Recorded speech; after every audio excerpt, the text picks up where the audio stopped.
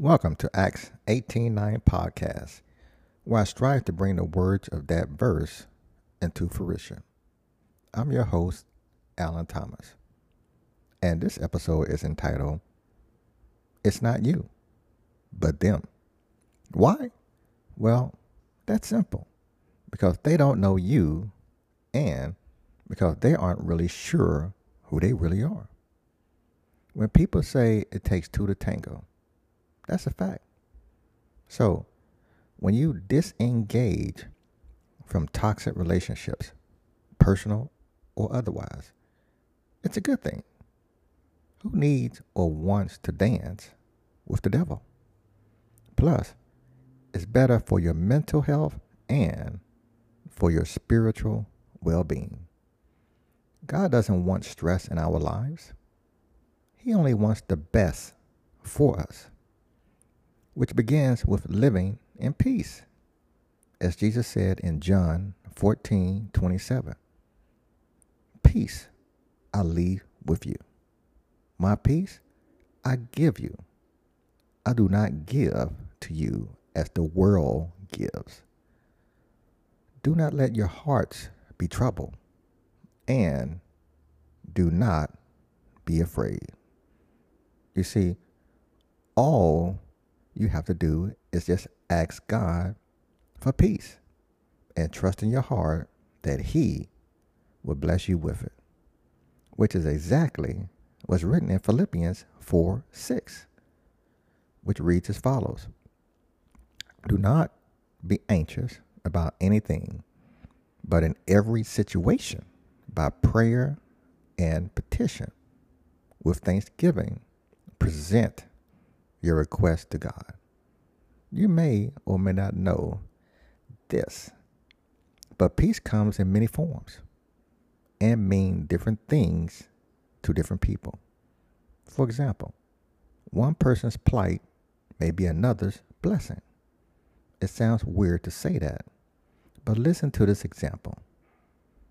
One man prays for another job because the one he has is causing him stress and anxiety, while another man prays for a job so he can provide for his family. Listen to how God answered both men's prayers with one event. First, He blesses the man who prays for another job with that other job, one that isn't toxic, that causes him stress and anxiety. And in doing so, God fills that vacant job with the man who prayed for a job that would give him the means to provide for his family. You might be asking yourself, why would God put one of His believers in such a toxic work environment? Consider this. What may seem like a toxic environment to one may not seem toxic to another. Just as people's definition of peace differs, so does how they view toxicity. Back to praying for what you want. One day I happened upon a homeless woman who was panhandling, and she was also being ridiculed by a couple for doing so. Now I'm sure when she woke up that morning, she didn't pray to be harassed while looking for grace and mercy. How do I know that she prayed for grace and mercy that morning or the night before? Keep listening to this story. As I looked on, like others around me, frankly, I was taken back by how that couple was minimizing that woman and demeaning her as a fellow member of the human race, just because of the current circumstance that she happened to be in. Here's how I know that prior to her interaction with that couple, she had prayed to God for His grace and for His mercy. It was her response to their action that proved to me that she was a woman fearing God's grace and mercy. And what I mean by fear is the love of Him. And her response wasn't loud. It wasn't resentful. not even nasty, but it was polite, yet with strong conviction and without hesitation. She said these words: "A closed mouth doesn't get fed." She must have been familiar with Philippians 4:6, or had the foresight to ask God for what she wanted. Here's another reason why I believe that homeless woman prayed to God for grace and mercy prior to waking up that morning, or before she interacted with that couple, because he answered her prayer. Shortly after she said those words, with conviction, I gave her money. I was touched by her spirit, and I gave her money. And I just didn't give her a few dollars. Like the rest of the people who were also in earshot and heard that woman's response and saw how that couple was treating her, they too reached in their pockets and gave her more than a few bucks. That couldn't have been a coincidence.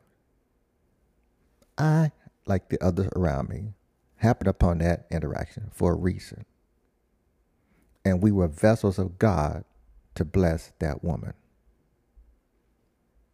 Now, between a homeless woman and that couple, when we pray for peace or for God's grace and mercy, we don't know when that prayer will be answered. Just like that woman didn't. But our faith in Him knows that it will be answered. As human beings, we get frustrated when God doesn't answer our prayers when we think He should. But as the Bible teaches, He answers them on His own time. Because only He knows when it's the appropriate condition or situation to do so. As written in Psalms 18:30, which reads as follows: As for God, His way is perfect. The word of the Lord is tried. He is a buckler, i.e. shield, to all those that trust in Him.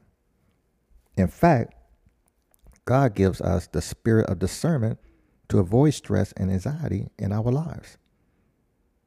Coming from those who seek to subject us to it. Now, women, they call it female intuition, while us men often refer to it as our gut feeling. Either way we describe it, God's spirit of discernment, which only comes from Him, has the same meaning and effect to those who are blessed with it. It alerts us to danger and of evil intentions. The following scriptures gives us warning signs to look for, to avoid succumbing to or interacting with people with no good intentions, i.e. have a bad heart. Listen to what's written in Proverbs 1:7. It teaches fools despise wisdom and instruction. So, avoid those who think that they know it all. Ephesians 5:6 tells us not to be deceived by vain words. Avoid those who only tell you what you want to hear to gain your favor or the favor of someone who's close to you. 1 John 4:1 teaches not to believe every spirit, but to test them.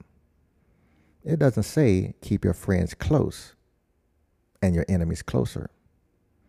Look to people's actions, not their words, because they will show you who they really are. And if they deny Jesus as God's Son, then they may not be someone you want in your life. Jesus in John 7:24 tells us not to judge according to appearance, but to judge righteous. Judge by actions, good and bad, and not by words, is what that scripture is telling us, vain or otherwise. In fact, Proverbs 3:5 teaches us not to rely on our own understanding because, as 1 Corinthians 14:33 teaches, God is not the author of confusion. That's an important scripture to remember because it's when we choose to ignore all of those warning signs that we become confused and lose our way in life and in love. There's a song entitled Everybody Plays a Fool, sung by a group called The Main Ingredient. Here are some of the lyrics from that song. Everybody plays the fool sometime. There is no exception to the rule. And later in that song, they sing, falling in love is such an easy thing to do. And there's no guarantee that the one you love is going to love you.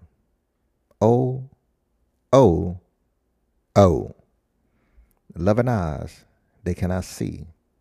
A certain person could never be. Folks, that's all true. But it doesn't have to be. If we, as followers of God's word, take heed of those warning signs, we, as human beings, may only play a fool once, possibly twice, in our lifetime. At least we hope so. But not all the time is something that we don't want. Before I continue with this episode's title, if you want to learn more about God and His Word, listen to prior episodes of this podcast. The last one is entitled Money, Money, Money. And I discuss why money is the root of all evil. I also encourage you to purchase my book, which is entitled The Vessel. You are more than you think. All it takes is faith. You can purchase it on Amazon. Now, back to this episode's topic. As human beings, and as human nature will have it, we are going to get played as fools. But what's going to lessen the hurt of being played a fool is how long it takes us to realize that only God can heal our broken hearts. In fact, in Matthew 11:28, Jesus said the following, "Come unto me, all ye that labor and are heavy laden, and I will give you rest." And in Romans 12:19, the Bible teaches the following about vengeance. Dearly beloved. No, not Prince. Bible scripture. Dearly beloved, avenge not yourself, but rather give place unto wrath. For it is written, vengeance is mine. I will repay, saith the Lord. You see, healing begins with God. First, by seeking peace from Him. And second, by letting God take care of those who cause you pain or heartbreak. In fact, Psalms chapter 70, verse 4 recites the following as a prayer for strength to work through the heartbreak and the pain of being played a fool.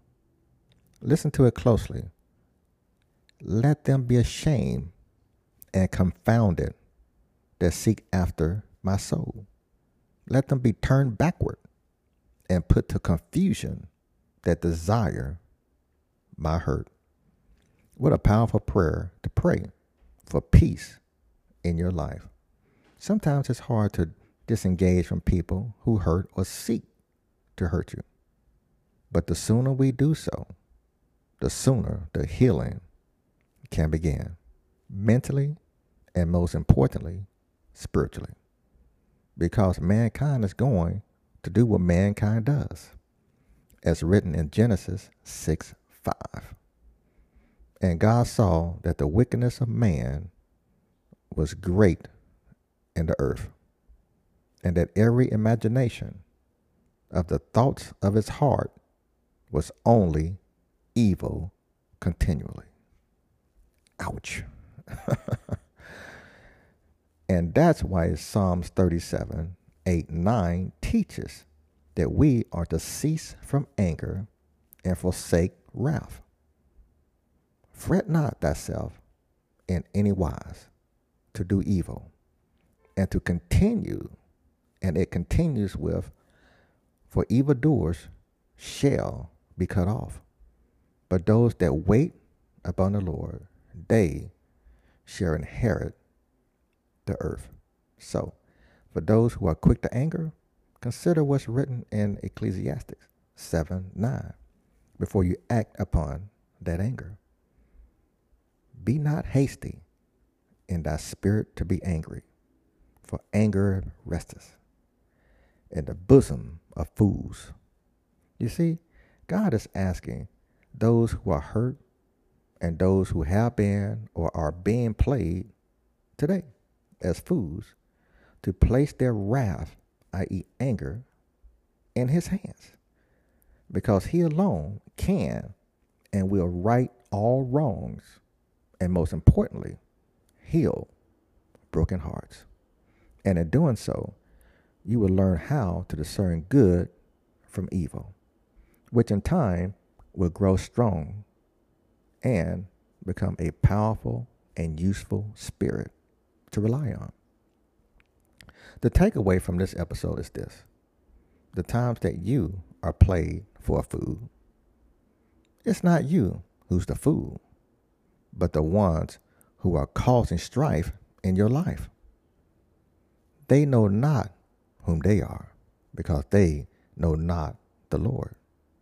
And for those who do know the Lord and his word, they will be judged harsher than those who don't know better or know God's word, as written in Ezekiel 18:26 through 27, which reads as follows: When a righteous man turneth away from his righteousness and committeth iniquity, and dieth in them, for his iniquity that he hath done shall he die. And it continues with, again, when the wicked man turneth away from his wickedness that he hath committed, and doeth that which is lawful and right, he shall save his soul alive. God will forgive those who don't know better, who turn and do right.